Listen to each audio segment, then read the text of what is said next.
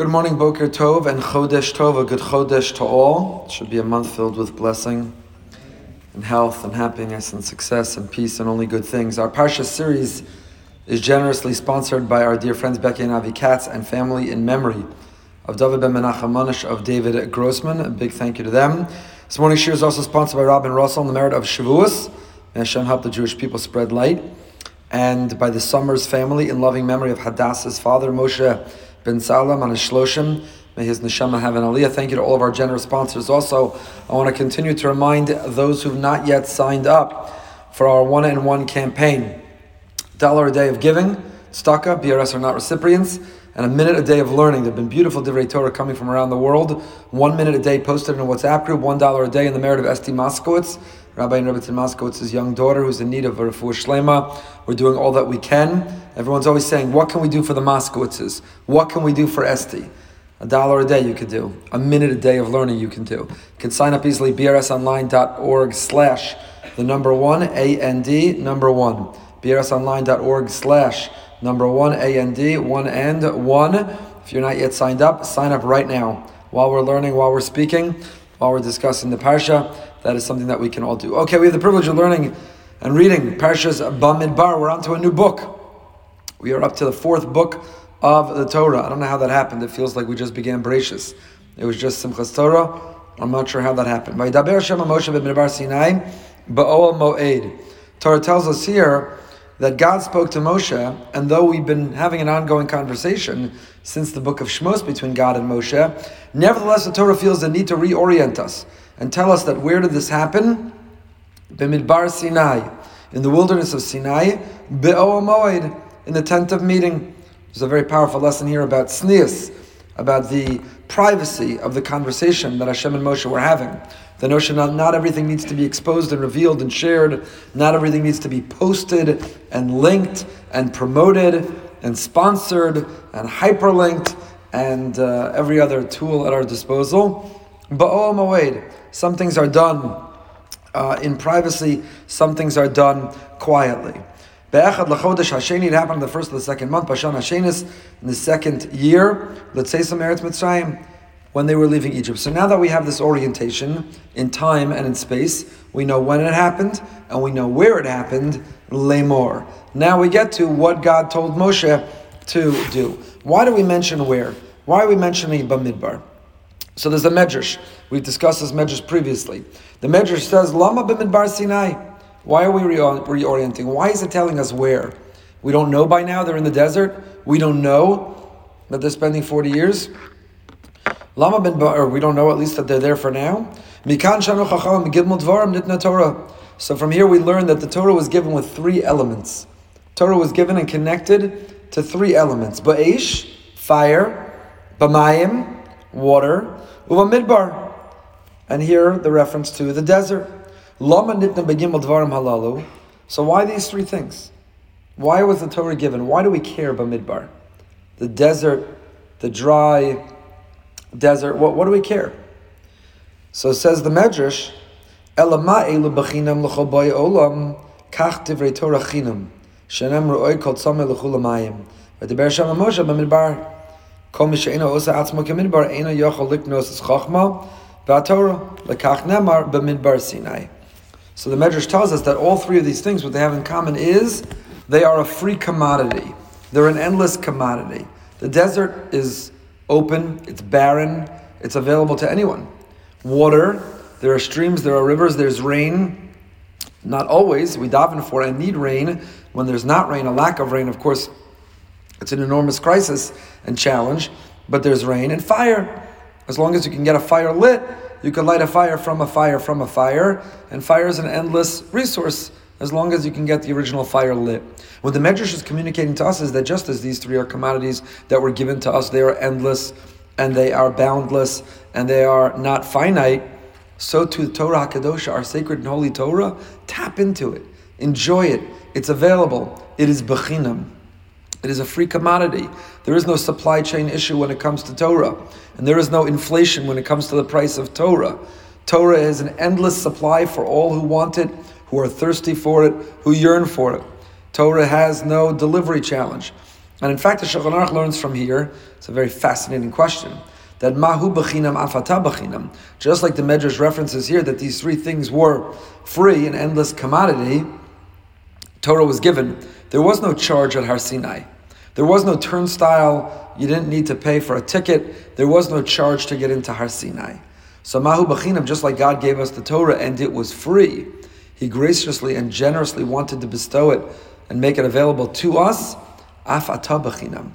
There should not be charge for Torah classes. Torah personalities should not take compensation, which of course leads to the great question. Uncomfortable if you're on this side of the desk. How is it that rabbis and teachers and educators and scholars and residents get paid? So halachically we have to come up with this legal loophole, which is that we don't pay them for teaching Torah. You're not allowed to. Mahu b'chinam af ata b'chinam. Just as God taught and shared freely, so too we share freely. It's not ours, it's His. And we are simply the mouthpiece, the conduit. We have to share it for free. So how do we get paid? Same question is asked, by the way, for physicians. We have more than 200 healthcare professionals in our shul. Many more. So how do they get paid? How do doctors get paid? Mahu b'chinam af ata b'chinam. HaKadosh Baruch Hu heals for free, and we're supposed to imitate Him, the finest form of flattery, and do it for free as well. How do rabbis and educators get paid? How do doctors get paid? So halachically we come up with this legal loophole called schar batala. We're not in fact paying them for teaching Torah or healing the sick. We're paying them for not taking another job. Meaning, I like to think that if I weren't a rabbi, I'd have a hedge fund, I'd be a real estate investor, I'd be a great lawyer, I'd be a great doctor, I'd make in the closing argument for Johnny Depp, I'd be enormous, I'd be making a ton of money. So how do I justify I have to provide for my family, I have to pay the bills, how do I justify not taking an income from elsewhere? Schar batala. I'm being paid to not take another job. Not being paid to teach Torah, that's not allowed. Mahu b'chinam af ata b'chinam. Not being paid to teach. The doctor's not being paid to heal. Mahu b'chinam af ata b'chinam. God healed for free. The doctor has to heal for free. So for what are we getting paid? Schar batala. To not take another job. So that's the Medrash's first point. What these three have in common is they are commodities that when you can access them, they are endless. There is no supply chain. There is no inflation. There is no increased price, and the same is true for Torah. Same is true for Torah. So that is the Medrash. There's a beautiful insight also. We saw the desert component. The Medrash ended and says that a person has to osa atzmo kamidbar. What does it mean to turn yourself into a desert? How does one turn themselves into a desert? So it's a beautiful Kotzker. Kotzker says, what does it mean to turn yourself into a desert? What's the quality of a desert? So the Kotzker says, Hefker kamidbar. He gives two interpretations. He has many more. Im lo yavod ba'atzmo be'eretz hamidbar, yomaz burav. Ke'en sham misha yitain lo. Ke'en misha lo misyageh al tor ba'atzmo mi yushiyu. If a person is stuck in a desert, there is no Hatzalah in the desert. There's no Chaverim in the desert. There is no one to call out to. 911 doesn't respond in the desert. If a person finds himself stuck or lost in the desert, whom does it rely upon? Exclusively their survival? Themselves. Of course, ultimately it's Hashem. One has to submit and surrender. One has to defer to Hashem. Of course it's Hashem. But the person has to put in the effort, take the initiative. The person can't rely on others, delegate to others. Person has to realize, Eina davar taloi ela bi. The matter lies and rests with me alone. I have to put in the effort. I have to take the initiative. I have to take ownership. I have to have drive. I have to have ambition. If I'm going to make it out of here alive, if I'm going to survive, there is no one coming to rescue me. There is no one coming to rescue me. So what does it require a person to do and to take? Personal responsibility. Personal ownership. Person has to take achrayis. Person has to take achrayis. Says the Kotzker, the same is true when it comes to Torah. Person has to turn themselves into hefker, like a midbar. Person has to realize that when it comes to Torah, we have rebbeim, and we have teachers, and we have sources of inspiration. But ultimately, if I'm going to have a growth spurt, if I'm going to break through in my Torah, if I'm going to transform my life to being inspired, then I have to put in the effort. I have to take responsibility. I have to stop outsourcing my religiosity, stop outsourcing my spirituality, stop outsourcing and saying, if only I had a good chazan, if only the rabbi gave a good drasha, if only I sat next to somebody inspiring in shul, if only I had a good chevra, if only I... It's easy to point a finger, but when you point a finger, there are three pointing back at you. Acharai, there has to be a sense of acharayas, there has to be a sense of personal responsibility, of personal ownership. So it says the Kotzker, that's what it means, hefker kamidbar. If you're going to survive the desert, man up. If you're going to survive the desert, step up. You've got to take responsibility. It's the only way you'll survive. No one's coming to rescue you. Similarly, when it comes to personal growth, when it comes to becoming the best version of ourselves, it has to be personal responsibility, personal ownership. Number two, what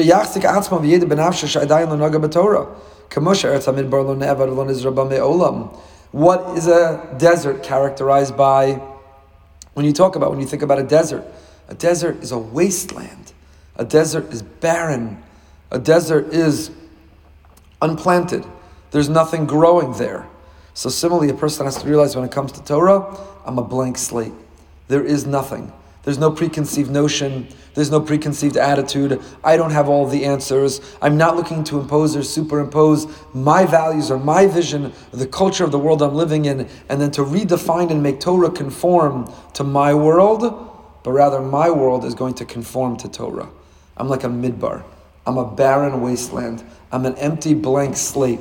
Torah, fill me up. Torah, write all over me. Torah, last week's parsha, in Bechukosai Telechu, the insight of the Alter Rebbe, Likutei Sichos, in Bechukosai, Chakika, not simply writing. When you write, you can erase what you wrote. When you engrave, it's there permanently. So the midbar, we have to be a blank slab, a blank slate, a blank whiteboard. Say, Torah, come write all over me. Come mold me and shape me, engrave yourself on my heart. Form me into who I'm meant to be, a Ben Torah or a Bas Torah. Just like Eretz Midbar Lo Nevav Lo Nizra Me'olam was never worked, and it doesn't have any thing growing. V'zeu kavanas hamedrash ba b'midbar chareva amar kan anidar ha'nisha adam kazeh roi lahashra hashchina v'herech rabbeinu b'zahar be'av al zator v'dvar v'kadoshim.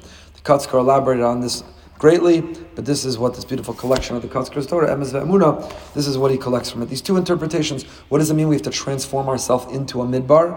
Why is God speaking to Moshe specifically in the backdrop against the setting of the midbar? Why is he invoking that setting as part of the critical message that he is communicating? To motivate and inspire us to be a midbar. Number one, step up, take responsibility, just like the only way you could survive. And number two, it's barren, it's empty. We have to make ourselves barren. We have to do a hard reset. Whatever virus is in our system, the virus maybe we've picked up in our youth, the virus by things we've been exposed to or taught, the virus of things that we watched or listened to, the virus of images or icons or ideas or ideals that we allowed to penetrate. Hard reboot, hard reset. Get rid of it like a midbar, a blank slate. Torah, you tell me what to think. You tell me how to behave. You tell me what is the vision, Kadosh Baruch Hu's blueprint for this world. Okay. That is the Kotzker. That is why Dafka Bamidbar Sinai. Why? That is why in the Midbar. Then he goes on, Ba'ol Moed, I referenced it before, but once I have the Kotzker open, I might as well read it to you. But Medrash Ad Shelo Amad Ol Moed Diber Imo B'Sneh. Until the Ol Moed was constructed, where did God speak to Moshe from? The Sneh. Remember the famous Sneh that was on fire but not being consumed? Moshe walked by it, no one else noticed. Why did no one else notice? Kadosh Baruch Hu says to him, you know why I've chosen you? You know why you are the quintessential paradigmatic leader? You know why it's called Torah's Moshe in perpetuity? Kisar Lir'os. You turned to see. Nobody else did. Everyone else kept walking. Do you know why they kept walking? Because they were texting. They were looking down. They were scrolling. They were following everyone else's life. Forfeiting their own life because they were following in everyone else's Instagram and Facebook and checking it all out and texting. Our head is so down all the time. We don't see HaKadosh Baruch Hu is talking to us all the time. We don't hear him. We don't hear him because our head is down. So we don't pick up the signal because our head is down. Our head is down. So you have to lift your head to be able to pick up the signal. That bush that was on fire but not being consumed, anyone could have noticed it, but no one did. Moshe Rabbeinu was unique, Hisar Lir'os. So Hashem spoke to Moshe from a sneh, not only then, but always, until the Ohel Moed was constructed, until the shul was built, until the Mishkan, the Beis HaMikdash, Kadosh Baruch Hu spoke to Moshe from the sneh. B'Midyan, B'Sinai, became a Shamar Ohel Moed, Amar Yafehu Atznius. Once the Ohel Moed was built, the Medrash tells us, Hashem says, Tznius is beautiful. Shenemar v'Hatznei leches im Elokecha. One is supposed to go b'Hatznei. Harei medaber imo ba'Ohel Moed. So where did God speak to Moshe? Privately. V'kasha lo gam b'Snei v'Midyan haya dibur b'Tznius. Kirak Moshe shama. Even on those other venues, even though they were exposed, the Sneh was outdoors, and Midyan was outdoors, and Sinai is outdoors. But God spoke to Moshe in a way that only Moshe could hear. Tznius hu davar choshev. Matzniya chaya b'choshu. Adei tzniu b'vadei choshev etzlo. Kamochen kvi mashiyach choshev hakadosh etzu kol echad ve'echad ken yitnu lo min hashemayim. Kotzker says, you see, Kadosh Baruch Hu did not live stream every conversation with Moshe. He didn't post it all online for everyone to see and to like and to follow and to friend and to share. There are things that are meant still to be private. We're living in a generation and a time which there's overexposure. And there are things that are beautiful and worthy of sharing. There are things that we should maintain and keep private. We have to preserve and protect that sense of privacy. Tznius, now is not the time to define it. It's a fascinating headlines podcast this past week about tznius. But tznius is not about prudishness. It's not about covering up. Tznius is about protecting. The Mishnah in Shabbos that uses that language of matzniyan is talking about that which is the most valuable, that which we care about the most, we protect and we preserve. We don't expose and we don't share. There are things that we care about critically, they go in the safety deposit box, they go in a safe, they get locked up. When a person exposes and overexposes and gives access to anyone, it cheapens. All it does is cheapen everything. So the whole notion of tznius is not only when it comes to our body, but it's a mentality, it's an attitude. It's to not be ostentatious. Just because we have or just because we can doesn't mean we should. A person who's brilliant with a brilliant mind doesn't need the whole world to know that. Doesn't have to flex and share their brilliance in every room. That's a breach of tznius. It's a breach of tznius. Why Hashem bestowed that brilliance upon them? Because just you have it doesn't mean you have to share it. It has to be reserved and preserved for the right setting, protected, because that's its value. When it's overshared and overexposed, it becomes cheap. And let's just skip right to the end of the parsha, the last pasuk in the parsha. If you skip to the very end of the parsha, because along these same lines, we never get to the end of the parsha. It's a big deal. The very end of the parsha, page 746. Special precautions the Kohanim have to take. Al tachrisu Hashem mishpachos ka'asim toch halavim. V'zos asula v'chayuv lo yamusu v'ikshtem l'kodesh kadashim. We'll come back to this. This is what you need to do in order to live. And the final pasuk of our parsha, Perek Dalad, chapter 4, pasuk Chaf. V'lo yavo lir'os kebala el hakodesh v'mesu. They shall not come and look at the Kodesh. Why? It's a capital crime. They'll be put to death. The Kohanim had been given the sole responsibility to protect these holy items, the holy kelim of the Mishkan, and yet they couldn't come in at will. They couldn't come in casually. They were forbidden to gaze upon them in an uncovered state. If they saw them while they were uncovered, they would die. Why this harsh punishment? So Soloveitchik, the Rav Chumash writes, when the Aron was removed, the Leviim and the Israelim were not to be present on the penalty of death. When the Aron was recovered by the Plishtim, people of Beit Shemesh died upon looking at the Aron. Hashem is the ultimate nister. Hashem is the ultimate hidden one. Pasuk says Hashem descended in the cloud. When Moshe requested to see Hashem's countenance, Hashem refused. Whatever is holy must be concealed. It's the definition of holiness, is to protect and keep it private and to keep it covered and not to expose. Kadosh Baruch Hu was tsanua. He didn't show his elbows and knees. Kadosh Baruch Hu was tsanua. He didn't dress provocatively. What does it mean that Kadosh Baruch Hu was tsanua? It means in order for something to be holy, it needs to be private. The more casual an attitude, the more exposed we keep something, the less holy it is. This concept, writes the Rav, applies to the human body as well. When we attempt to understand what motivated the Chashmonaim on the revolt against the Greeks, many invoke patriotism. However, patriotism is a relatively modern concept. with its origin in the 18th century. The main reason for the rebellion was because Judaism hated nudity, and in Greece, nudity was an ideal. Roman and Greek clothing actually revealed more than was covered. We're living in Rome and Greece. Roman and Greek clothing revealed more than was covered. The Greeks looked upon the human body as aesthetically beautiful, and whatever is beautiful should be exposed. No reason for beauty to be hidden. Judaism, on the other hand, looked upon the human being, upon the body, as sacred. The laws of burial, including the preparation of the body for burial, as well as the laws of mourning, are nurtured by one principle. The human being, the human body, is holy. Humanity itself is a source of holiness, of sanctity. To Judaism, whatever is sacred should be concealed, hidden from public view. So the Greeks said, the human is aesthetically beautiful. Aesthetic beauty should be revealed and exposed. Judaism said the human being is holy, and that which is holy only stays holy, remains holy, when it's hidden. This idea extends to how we must treat the terminally ill. A person may have lost all consciousness, lying near death in an irreversible coma. Such an eventuality expresses the absurdity of human life. Yet we have a maxim, Kedushas Haguf Lo Paka. The holiness of the body does not depart. If holiness is intrinsic to man, it can never be lost no matter the circumstance. The terminally ill, comatose patient may have lost everything we associate with humanity, but intellect and consciousness are not the source of man's holiness. He does not lose his sanctity as a human being. So our whole attitude towards the end of life, the terminally ill, is influenced by this attitude. Listen to what he ends with. From the time I was young, we've shared this part before, I learned to restrain my feelings and not to demonstrate what was happening in my emotional world. My father would say that the holier and more intimate the feeling, the more it should be concealed. There's a hidden curtain that separates between one's interior and exterior. And this the Rav originally commented on the pasuk in Shmos about the parochas, the dividing curtain between the Kodesh and the Kodesh HaKadoshim. There was a parochas, a curtain, that divided between the holy and the holy of holies. What location is more sanctified than the inner sanctum of one's emotional life? If all is going well and one's heart overflows with happiness, he should reveal the deep interior of his soul to Hashem, but not reveal it to others, lest a stranger profane his holy of holies. We have a Kodesh HaKadoshim.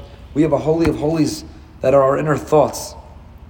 The moment that we share it, not everything that we think needs to be posted. Not everything that we think needs a video. Not everything that we think needs a reel. There are things that are private, that are intimate. I would humbly submit that the enormous increase in crises and relationships that are failing is because the whole notion of intimacy, emotional intimacy, intellectual intimacy, even physical intimacy, intimacy is the result of sharing something with someone that you don't share with everybody else. I'm confiding, I'm trusting, I'm investing. I have the trust in you that I'm willing to make myself vulnerable. I'm willing to expose myself, quite literally, in physical intimacy, and metaphorically, I'm exposed in emotional intimacy. I'm sharing with you a thought or an innermost feeling that I don't tell the world. I'm telling you about an experience, or I'm sending you a picture of something that not everybody gets to see. But when you have a couple, when you have a marriage, when you have friendship, in life in general, when you share everything with everyone, what's happened with intimacy? There is no intimacy left. There's nothing left to build upon with intimacy. And we're seeing this enormous breakdown. So the Kotzker says, Ba'ol Moed, it's not just Bamidbar Sinai. Every drasha, every vort, everyone talks about Bamidbar. The book of Bamidbar, the Torah was given Bamidbar, but the Torah goes on to tell us Ba'ol Moed, and the Kotzker says, because of Kadosh Baruch Hu sneeze, this is a private conversation. It's a private experience. Moshe didn't walk out of the Ol Moed and then post and text each time to his story. Just met with Hashem again, flex in the Ol Moed, listen to what he told me, check out this picture, the selfie I took, me and him, kakul I am. There are things that are tznius, that are tsanua. For there to be holiness, there has to be privacy. There has to be hiddenness. If there is no hiddenness, there is no holiness. So tznius is not about covering up only physically. Tznius is about an attitude and mentality, and we're living in a very unsanua time. Not just because, like the Romans and the Greeks, there's more exposed and covered on the clothing these days, but emotionally we're living in an unsanua time. In terms of ostentatiousness too, but emotionally, the overexposure of people's innermost thoughts and experiences and feelings is creating an incredibly immodest and non-intimate world, which people are struggling for that intimacy. So that's a full circle from the beginning of the parsha to the end. Ba'o Moed is the tznius, or the Kotzker, to Lo Yavo, at the end of the parsha, the Rav's comment that even the Kohanim, even those who were most acquainted, who were most comfortable and familiar with the holiness of the Mishkan and its Kalim, they too were precluded, they too were prevented. You can't gaze, you can't stare, you can't touch when you're not doing service. You have to keep a sense of boundary, of intimacy, of hiddenness, of holiness, in order for it to be something which is elevated. Perek Aleph, Pasuk Beis, back to page 726, back to the beginning of the Parsha. What was the Lemor? So we know the background. It was in the Midbar, the Moed. We know the timing. It was the first of the second month in the second year. But what was the message? What did Hashem communicate? Se'u es rosh kol adas ben Yisrael l'mishpachosam lebeis avosam b'mispar shemos kol zachar l'gugulosam. Take a census. It's time to take account of the entire Jewish people according to their families, their father's household, by the number of the names, every male according to their head count. A census. And of course we've discussed this. You can't learn Parshas Bamidbar without it. We've discussed this many times in the past. What seems to be a contradiction. Is it a name or a number? B'mispar shemos. There's a contradiction between a name and a number. A name is specific. The individuality of the person, the uniqueness, the distinctiveness of them. A number is dehumanizing. A number is just a number. So which is it? Are you a name? Or are you a number? And we've spoken about the elements of both. We strive to be both. On the one hand, a number. On the one hand, we have a willingness to simply be a soldier in God's army. I don't need to stand out. I don't need to be individual recognition. I don't need my uniqueness to shine. I'm just a soldier. I just show up and I do your bidding, Hashem. I'm just your soldier here in this world. I'm comfortable and complacent being a number. But on the other hand, a name. On the other hand, to say, no, I'm a unique expression of Hashem in this world. I have a unique mission and purpose of why I'm here. And that blend between the two is what we're striving to achieve. Rav Moshe says similarly in his Drash Moshe. Moshe Feinstein says that in this pasuk you can learn the loftiness and the greatness and the potential and the capacity of every Jew. When the Torah talks about the census, the Torah talks about what is the number, what is the count of the Jewish people. What's the word that we use? Se'u. What does se'u mean? To lift. How do we count? By lifting up. So what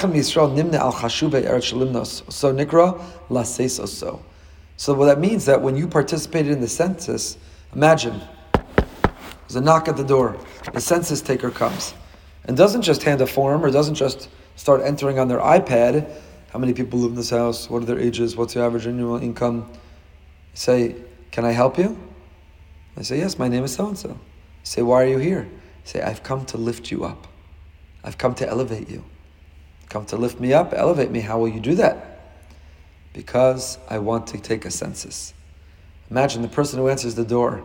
Imagine in the process of that census, by being counted, you're elevated. This is also an enormous challenge. This is why it's called Parsha Perspectives for our time, for today. They're Parsha Perspectives for today because this is another challenge in our time. People feel invisible. They feel inconsequential. By the way, it highly correlates with everything being posted online. If you spend your life following the life of others, if all you're doing is scrolling and streaming to see how everyone else is living, you say, they have all the fame. They have all the public eye. They have all everybody's watching and looking. Me, I'm invisible. I'm inconsequential. I don't matter. I don't have so many friends or followers. The world doesn't know who I am. I must be nothing. I must have no value. We're living in a time of unprecedented mental health challenges. Unprecedented. And all the studies today show it highly correlates with the oversharing and the posting and the social media. Because people feel invisible, inconsequential. I don't make a difference. So Torah comes along and says, Se'u es rosh b'nei Yisrael. You know how you lift somebody's head? By tell them, you count. You matter. You mean something. You make a difference. We don't measure a person's value or worth by how many friends or followers they have. We're here to make you feel counted. We're here to make you feel lifted. And Reb Moshe writes, Chashiva zu shavin kulan katan kegadol. When they knocked on Reb Moshe's door for the census, and they knocked on some Oisvarv's door, they knocked on someone who's 80 or someone's 8, and it doesn't matter. Someone is great and somebody is small. all those who are eligible, obviously, for the census.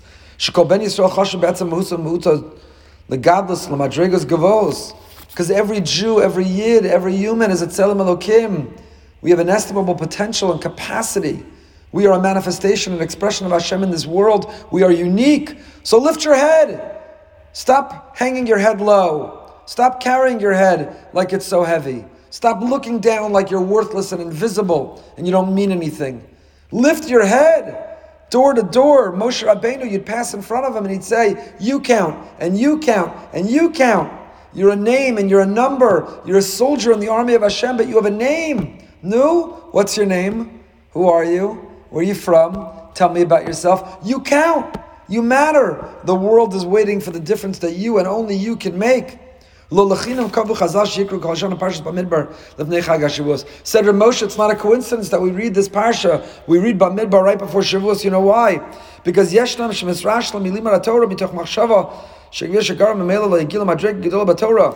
many people come to the holiday of Shavuos and they say, Kabbalah HaTorah, receiving the Torah. I could barely break my teeth on Rashi scripts.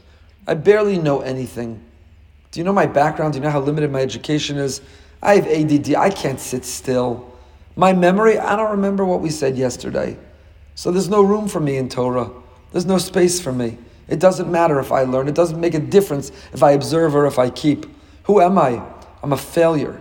Every time I try to live an inspired Torah life, I fail and flop right on my face. So why bother? What's the point? Says Rav Moshe, we read this right before Shavuos. Su es Rosh Kol, raise the head of every member of the Jewish people. And how do we raise our head? We count. Take a census. Take a census. Every one of you passed before Moshe Rabbeinu and the Gedolei Yisrael of the time, and they'd say, you count, and you count, and you count. No, I'm going to count you by your number. You're an army. You're in the soldier, in the army. Tell me, what's your name? What's your name? What's your name? So we count. And that's why counting in Klal Yisrael is called Su'u, to lift. We lift the head of those who are counted. Reb Nachman, the Heilige Reb Nachman, has something beautiful to say about this too. Here we have another census, even though we just counted those who left Egypt. Even though we were counted when we left Mitzrayim, Hashem wanted to know, what are we working with here? How many do we have? How many will be traveling with us? How many kosher meals do we have to order?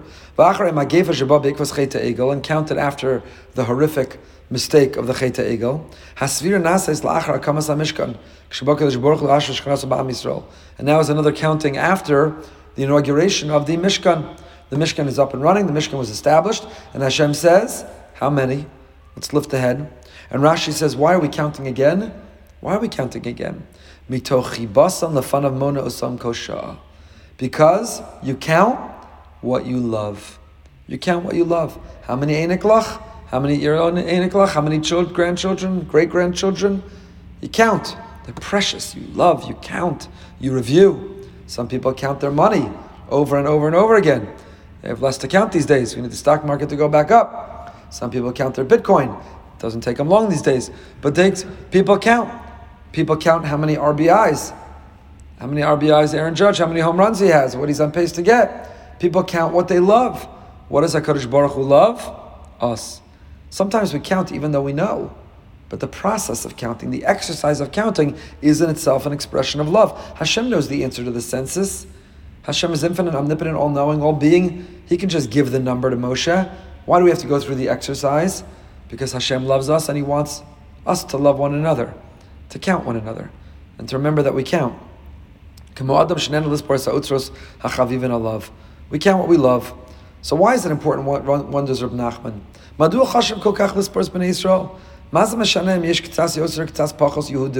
few more Jews, a few less Jews. What do we need an exact number? We need an exact number? I get all the time. How many members in BRS? How many members in your shul? Give or take, plus or minus. Do we have to give the exact number? Each time I got to go on Shul Cloud and look up how many members in good standing today, how many have paid, members, associate members, friends of BRS, BRS Global, how do you calculate? So what does it matter? Just give, more or less, plus or minus, round it out. Does it really matter? Says Reb Nachman, you can only ask that question. It's like saying, how many children do you have? I don't know, plus or minus 7. Around give or take a few. Every child is precious. Each one is a gift from above, never to be taken for granted. What a bracha in life. Kasav Rav Nachman writes in Likutei Moharan, Chelik Al Siman Lamed Daled, Sheish b'chol Yehudi nekuda tova she'ein b'chaveiro. Every Jew is unique. Every Jew is distinct. Every Jew is an individual. The world never saw anyone like him or her till he came here or she came here, and the world never again will have someone like them. We should tell him, Elokim, God is infinite, and the way He can manifest Himself or express Himself are infinite possibility, and we human beings are each a unique expression of Him. Unique expression. Our job, our mission, like we've said many times, the Ramchal beginning our job, our mission is, why am I here? What was the world waiting for me to contribute? And what can I and I alone give that no one else can? That if I don't do it, the world will be bereft, it'll be void, it'll be absent. What I meant to do, who I meant to be, the difference I meant to make. And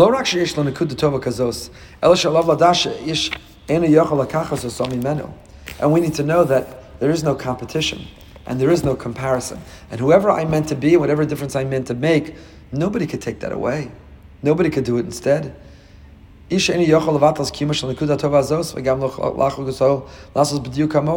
Nobody can do it exactly the way I do. We're each unique, we're each distinct, the world is waiting for us, and that's why Hashem counts us. That's why He counts us. Just to skip here to the end, because there's a lot more to cover. So Rab Nachman said, Sichos Haran, Siman Tzadi Aleph, Sheskula lahasmada b'Torah, lo ledaber al Yehudi acher. You know what a skula is to learn? We have all kinds of skulas and shortcuts that people subscribe to. A little shlisel challah, a little red bendel, a little this, a little pitam akdors from a klaf, a little. Everybody has all their skulas and shortcuts and superstitions. Rebbe Reb Nachman said, you know what the skula is to learn b'hasmada? You want to break through and succeed in your learning? You want to remember your Torah? You want to be successful in learning? You know what the answer is? Never speak negatively about another Jew. Okay. It's virtuous, righteous. It's a very nice idea. It's a great goal to set. Don't speak negatively of another Jew. What does that have to do with learning Torah? What does that have to do with learning Torah? Listen to this teaching by Reb Nachman. We have a tradition that there's 600,000 letters in the Torah that correspond with the 600,000 Jewish souls. When you speak negatively of a fellow Jew, you have erased their letter from your Torah. So if every Jew is a letter in the Torah.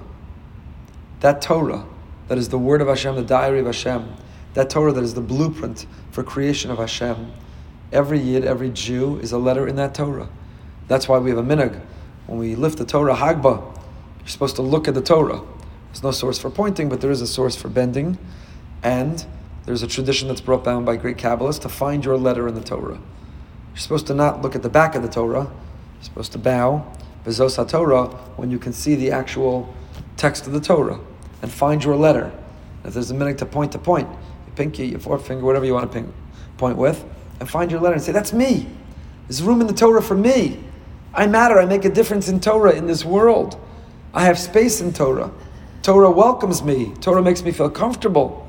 Torah invites every Jew, no matter how great, no matter how big, no matter how small, no matter how perfect or imperfect.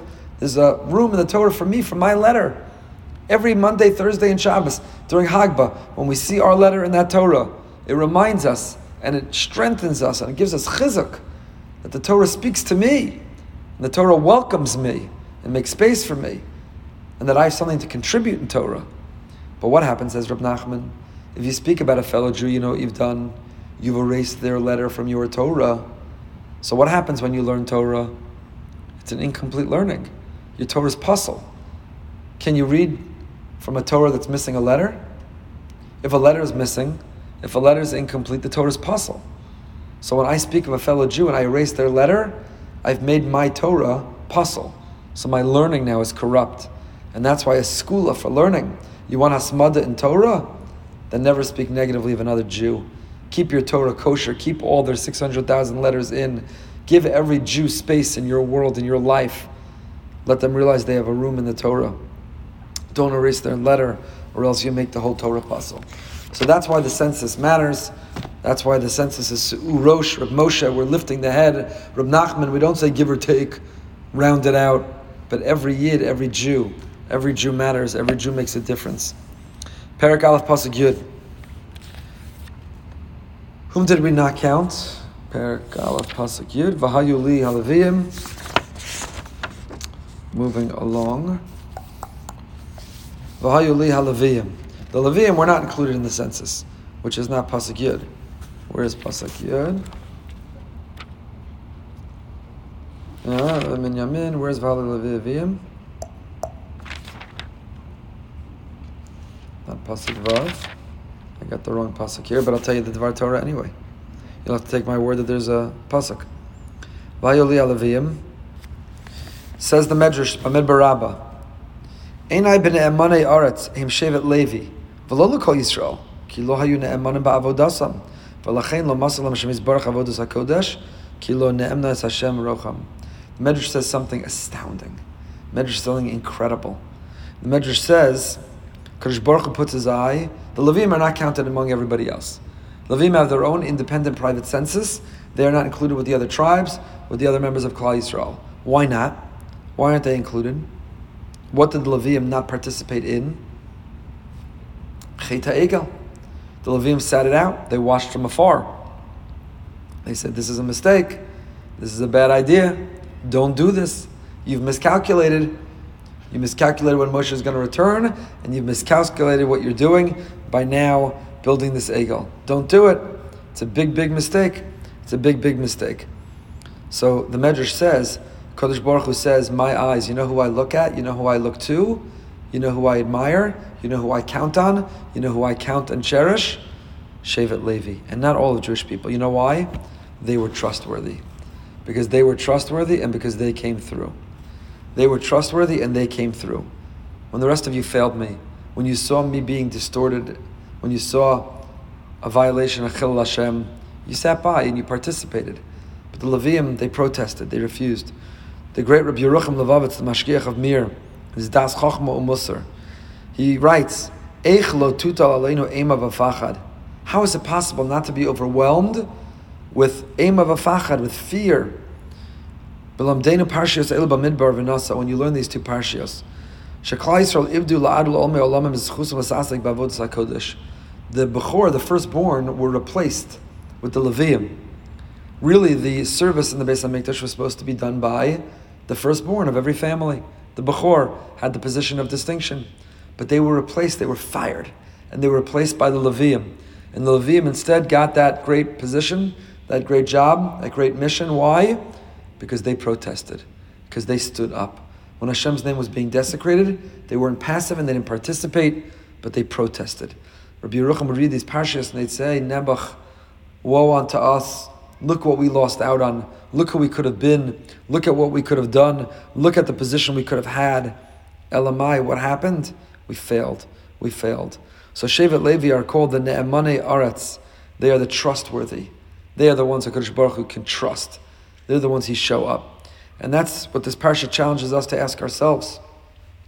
Are we in Hashem's inner cabinet? Can He rely on us? Can He trust us? Will we show up? We're also living in a world where there are Chet HaEgels all around us. There are distortions of Hashem's name. There are Chilul Hashem, desecrations of Hashem's name. There are violation of Hashem's blueprint for this world. So who are we like? Those who passively watch? Those who participate? Or are we like Shevet Levi that we're willing to protest? That we're willing to protest. We're learning this now on Wednesday mornings in Mesilas Yesharim. The Ramchal, in the description of the Midah of Chassid, of Chasidus, he says to be a Chassid of Hashem is Ohavei Hashem Sinura.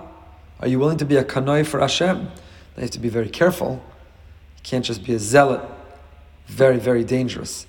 You have to do it with the tremendous, tremendous supervision and support of Gedolei Yisrael. You can't just be a kanoi. But minimally, you have to be disturbed on his behalf.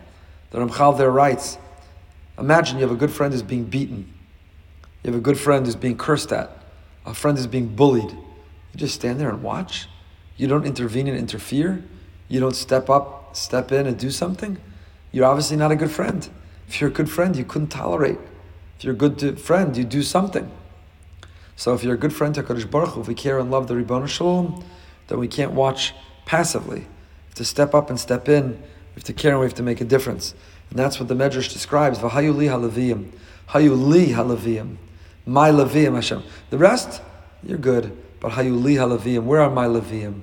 Where are my Leviyim who in that moment, that challenging moment, that crisis, they didn't fail, but they stood up and they passed the test and they were there for me. Let's move on to Perek Beis, Pasuk Beis. So now we have the detailed census, and then move over to the next chapter, page 732. By the Hashem Moshe Aaron Lemor, Hashem spoke to Moshe and Aaron, Ish al diglo ba'osos leveis avosam yachanu b'nei Yisrael mineget saviv le'ol moed yachanu. Children of the Jewish people shall encamp, each by his banner, according to the insignia of their father's household, at a distance surrounding the tent of the meeting, shall they encamp. Here we get to the camping.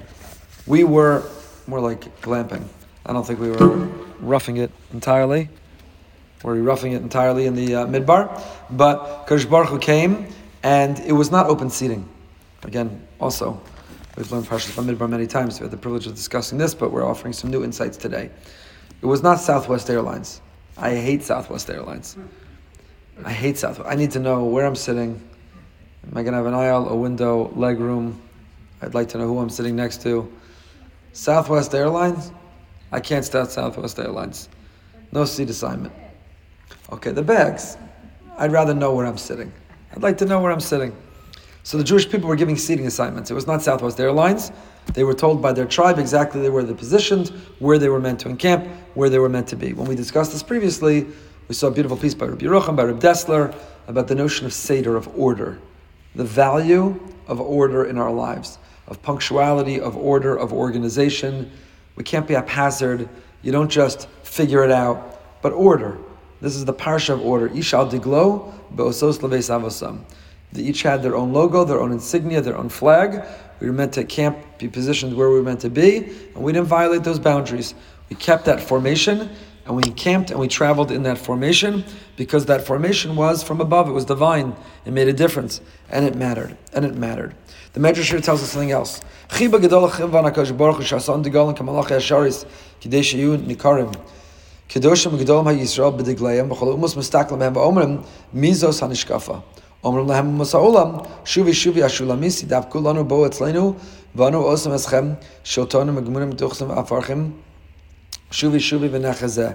Yisrael omim matach azu b'shlomis mizu agedol shema yichol matam lasos lana kigdula shas lana l'kim b'midbar Dega Machan Yehuda Mikal Amanu Shay Digalam Gedola V'Geder Yisrael Lekach Nemer Ish Al Diglo. It's a beautiful medrash, and the medrash here says that what happened? Kadosh Baruch Hu showed a tremendous affection. Kadosh Baruch Hu showed a tremendous love. Our shir is being hacked online as we speak, so I'm trying to delete that. A chiba gedola, a great chiba that Kadosh Baruch Hu showed, that He gave these flags, He gave these insignias. Like whom? Jewish people were jealous of the angels, the Malachi Asharis. The Malachi Asharis felt recognized, they felt visible. And here we're continuing the theme that we began with, of Nasas Rosh Kol Adas B'nai Yisrael, that we are lifting the heads of every member of the Jewish people. How? By telling them they matter, they make a difference, and they count. And one of the ways that we feel we make a difference and we matter is that we don't blend together. We're not a bunch of penguins dressed in tuxedos at a wedding that are all wearing the same outfit, but everybody had their own color tie. Everybody had their own logo, their own insignia.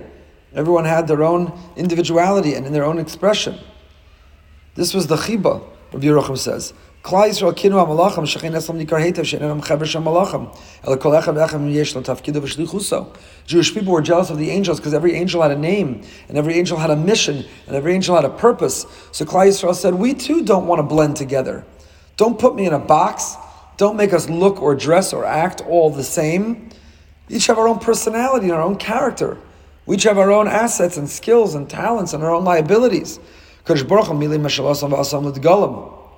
So because Klal Yisrael had expressed that envy of the angels and wanted to each be unique and distinct as well, Kadosh Baruch Hu said, I'll tell you what I'm going to give you, socks.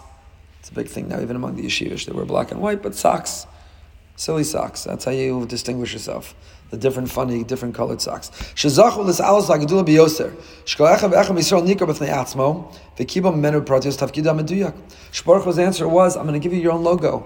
I'm going to give you your own insignia. I'm going to give you your own sign. You will know the banner that you're fighting under. Zuaisa she'ifasam. This was their aim, their goal. So how did this answer, though? How did this answer? They were jealous of the angels. They wanted their individuality. HaKadosh Baruch Hu gave them their logo, and now they were satisfied. That took care of the tension. That took care of the competition, the machlokas between them. Why weren't they still envious of one another? So you know what the answer is, says Rav Yerucham. What do you see from here? That when you discover who you're meant to be, then you're confident and capable, and you're no longer competing with whoever someone else is. When someone is trying to be or compete or compare to somebody else, it means they're not confident in who they're meant to be. But the moment you have your logo, your insignia, your banner, your bumper sticker, the moment that you have your logo, the moment that you know who you're supposed to be, then you no longer need to care about who someone else is. You care about them because you love them, fellow member of the family, fellow member of Klal Yisrael, but you're not competing or comparing. The people who are constantly trying to measure up to others, the people who are jealous or envious of others, I want that job, I want that spotlight, I want that position, I want that role. The people who are acting in that way, why? It's because they're not confident or comfortable in who they are. So HaKadosh Baruch Hu, that was really what he was answering them. Like the angels, I'm giving you your each logo means I'm assigning you your each mission. I'm telling you who you're meant to be and how you're meant to live. And when you know that and you can lean into that and you can fully embrace that and you can pursue that, then you'll no longer need to look around. You'll no longer need to measure up. You'll no longer need to compete and compare. That's what the Mishnah of us, Perek Gimel. Chaviv Adam Sheniver B'Tselem. The Mishnah says, Chaviv, HaKadosh Baruch Hu made us so precious, so beloved, that we were created in His image. Chiba Yisera Nodas Lo Sheniver B'Tselem. It seems very redundant, and that's what everybody asks on this Mishnah.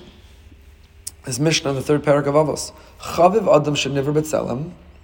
Precious, beloved is man, all of humanity. The Tiferes Yisrael here, by the way, writes, does it say Chaviv Yisrael? No. Is it that only Jews have a Tzelem Elokim? But by the Goyim, people use that term so disparagingly, by the non-Jews, are non-Jews, do all human beings have a Tzelem Elokim, or only Jews?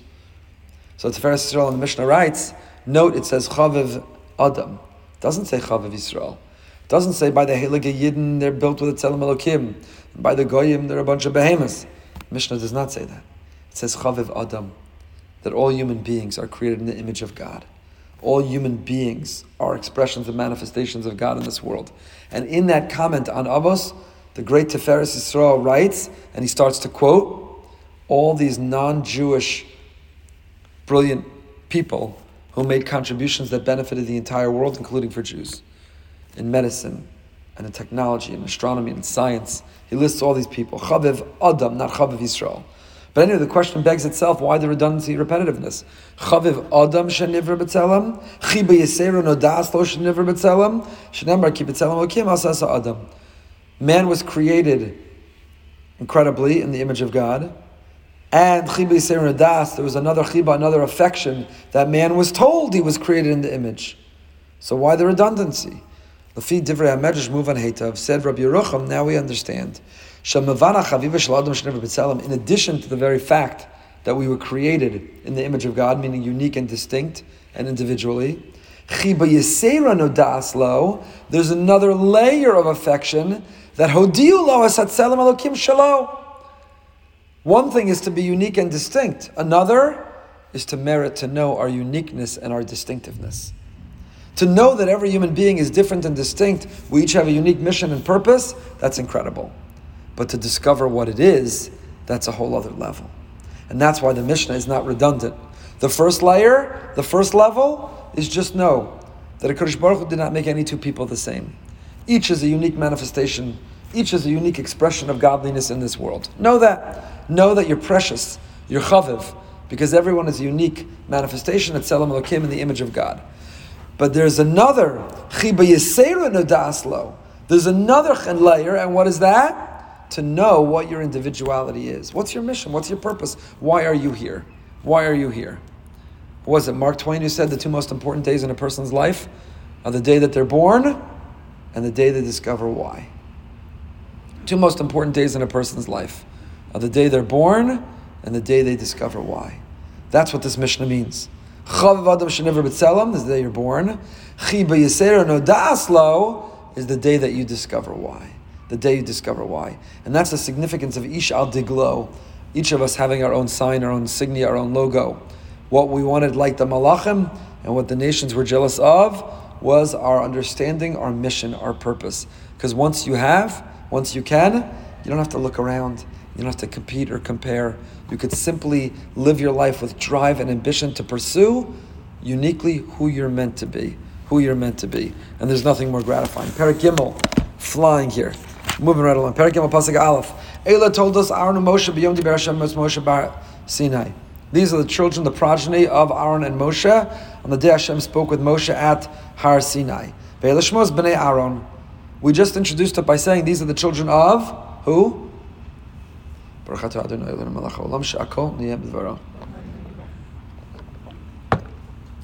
introduced it by saying these are the children of Aaron and Moshe. And then we list the children of Aaron. What happened? Why did we say these are the children of Aaron and Moshe, only to list the children only of Aaron? What happened to the children of Moshe? Zakt Rashi comes along, Rashi, and says, Eino maskir lebnei Aaron. V'nikru told us Moshe, the children of Aaron are called the children of Moshe. Why? Shalamdan Torah. He taught them Torah. Malamed, what do you see from here? Shekol Malamed is ben chaver Torah. Mala alav akasav ki'ilu yoldo. If you teach your friend's child Torah, you have given birth to them. They are born to you.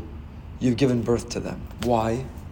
Because a person's physical, genetic, biological parents, they give them life in this world. But a person who teaches Torah gives us life in the world to come, in the next world. Biological parents give us physical life in this physical, temporary world.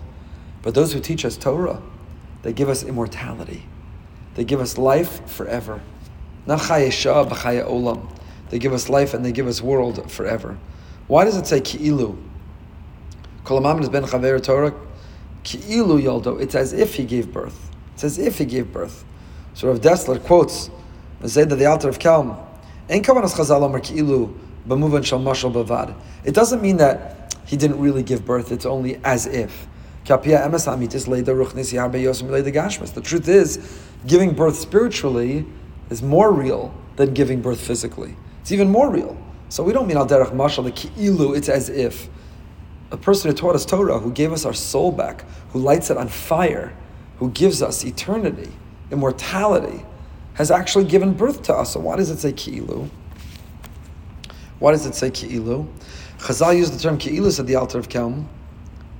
Ki ha'adam lo yasig b'kalos havchana zu. V'emes rabba haruchni hu harbe yoser. K'mefurish b'gemara. Really the ki'ilu is in the other direction. The ki'ilu is that whoever gave birth to you physically is only ki'ilu giving birth. The greatest birth, the ultimate birth, the most authentic birth, the most lasting birth, the most real birth is the birth of those who give us the world to come. And that's what the Gemara Bava Metzia teaches in Lamed Gimel. What happens? Avedis Aviv, Avedis Rabbo. Your father and your Rebbe both lost an item. Whose do you go find first? Your father and your Rebbe each ask you for a glass of water. Whom do you bring a water to first? You're having your Rebbe over for dinner with your father and time to bring a bowl of soup. Who do you serve first? Says the Gemara, Avedis Rabbo Kodemas. Because you give your Rebbe first, and you save your Rebbe first, and you return your Rebbe's lost item first. Why? Because your father gave you life in this world, but your Rebbe gave you life in the world to come. Morav Rabbi Rav Shechter tells a story. He once went to a Talmud's home, and the mother greeted him at the door, yelling at him, "Is it true, Rabbi Shechter, that if I was drowning and you were drowning, my son would have to save you first? Is that what you taught him?" So Rav Shechter says he told her, and he corrected her, that this is a misnomer. When is the Gemara talking about? You have a Rebbe and a father, is that the Rebbe teaches you independent of the father. But if the father pays the tuition for you to have a Rebbe, then you save your father first. Because your father's the one who gave you that immortality by getting you that Rebbe. So when your father puts you through yeshiva, pays for you to keep learning in Kollel, the father pays for you to have that Rebbe, the father pays for that life, then you save your father first. You save the father first. So this Gemara is true, but it's true in a case of a Rebbe who stepped in independent of the father. The father was absentee in teaching Torah and the Rebbe taught Torah, so then the Rebbe takes on the role of the spiritual father who becomes a priority. But if the parents paid for the Rebbe for the education, then it's the halacha, Rav Shechter said. You got to save the parents. over the Rebbe, so he was allowed to stay there for Shabbos. The mother let him come in. So you see, that is the halacha. That is the halacha. So the ki'ilu is in the other direction. The real birth is the one who gives us our soul, who gives us immortality, who helps us understand not only the day we're born, in the words of Mark Twain. Basically, our parents are responsible for the day we're born. Our teachers are responsible for helping us figure out why. And the helping us figure out why is holier and higher, because that gives us immortality, than even the day that we first come here, even the day that we are born. Rav Shechter in his Sefer on Chumash, he came out with the second volume, Rav Shechter on the Parsha, but in the first volume, Eila told us Aaron and Moshe quotes this as well. Another example of the existence of a father-son relationship, which is not biologically based, is the opinion in the Yerushalmi and Bikurim. A convert presenting his Bikurim in the Beis HaMikdash can say, Arami Ovid Avi. Can a convert say, Avoseinu, my forefathers? Shulchan Aruch Orach Chaim Paskins, according to the opinion that a ger, a convert, can in benching say, Al Shehin Chata Lavoseinu, that you have given to our forefathers as a heritage. How can the convert say that? They don't biologically share the same forefathers. How can they say Shein Chalta Lavoseinu? From the time that Avram's name was changed to Avraham, Ki Avhamam Goyim Nisaticha, I've made you the father of a multitude of nations. Avram was the founding father of the Jewish nation. It includes all future converts as well.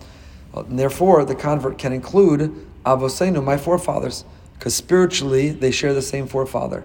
They are the spiritual progeny of the same ancestors, and therefore they can legitimately and accurately say forefathers. The Chachma Shlomo Paskins Even Ezer, that a couple unable to physically bear children can partially fulfill the mitzvah period of Arivia if they adopt a boy or girl and raise them with Torah values. Nebuch, there are people struggling, and it's among the most painful things that exist. Among the most painful things that exist are those struggling with infertility. In fact, yesterday there's a minhag to recite the Tfilas Hashla. Erev Rosh Chodesh Sivan, if one more person sent me a text or email or an alert reminding me to say the Tfilah of the Shla on Erev Rosh Chodesh Sivan, Baruch Hashem, what a beautiful Mika Amcha Yisrael, we're all reminding each other. But could you imagine what it's like to not have children and be getting the alerts and the reminders and the emails and the text? Don't forget to say this Tfilah for your children. If you have children, it's a beautiful thing to get that reminder, to stop and pause and say the Tfilah. But could you imagine the salt in the wound or the pain of the person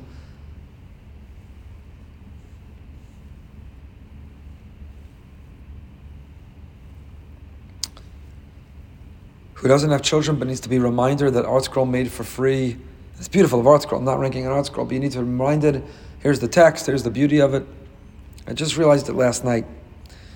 We have to qualify. We don't have to stop talking about having children. People who have children have done nothing wrong. We don't have to feel bad or apologize or hide it, but we do have to qualify, and we have to be careful. So when we share the Tfilas Hashla, we should say, and what about the single person, by the way, who says at least the couple who don't have children have each other to feel terrible and miserable they don't have children. The single person says, I'm all alone. I don't have children, and I don't even have to share that with anyone that I don't have children. So we can't be callous. We have to be sensitive and careful when it comes to these issues. But the Chachma Shlomo says that even those who don't have biological children can fulfill the mitzvah Pruruvu. How? By adopting, or by supporting, by donating, by contributing to Jewish education, by caring, by running youth events, by inspiring young people. That's a fulfillment. You see that from our Parsha. Eila told us, Aaron and Moshe, they're Moshe's children, even though they're not his biological children, but because he taught them Torah, Ki'ilu Yoldo, and that Ki'ilu is even greater. That's why when the Gemara says, we'll be asked a series of questions when we get upstairs, the Gemara in Shabbos says, and one of the questions we'll be asked is, Asakta b'pirya v'rivya. The Maharsha there points out, it doesn't say, did you fulfill the mitzvah pirya v'rivya? That's not in our power. How many people desperately want to fulfill Puruvu? They want to have children, but they can't. They can't. So we're not asked, did you fulfill Puruvu? We're asked, Asakta. Did you occupy yourself with Puruvu? And the Maharsha there says, along the lines of the Chachma Shlomo here, that you can fulfill Puruvu by inspiring children, and by sponsoring children, and by contributing to children, and by strengthening children, by teaching children, by being role models and examples to children. And they may not be your biological children, but the Ki'ilu, going backwards, the Ki'ilu, Rav Dessler's Ki'ilu, the Alter of Kelm's Ki'ilu, that when you inspire children and you give them immortality through religious inspiration, you've given greater birth to them than their own biological parents. That we have that capacity as well in that way. I had 10 more things I wanted to tell you.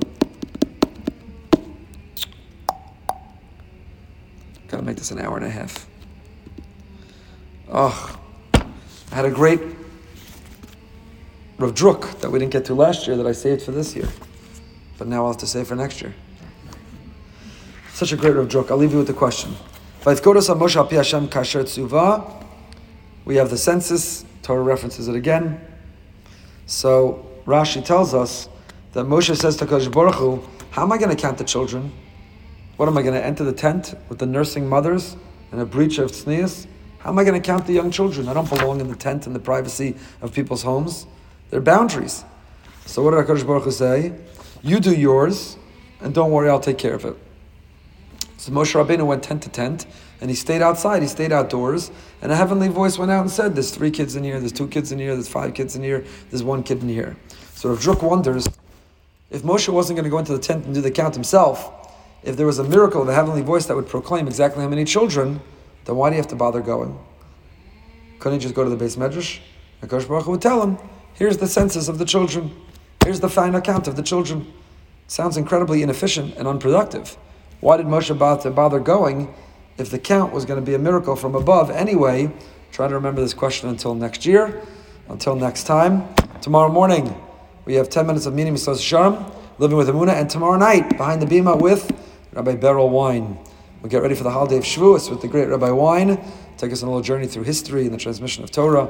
Looking forward to a great conversation with him. Till next time, stay happy, stay healthy, stay holy.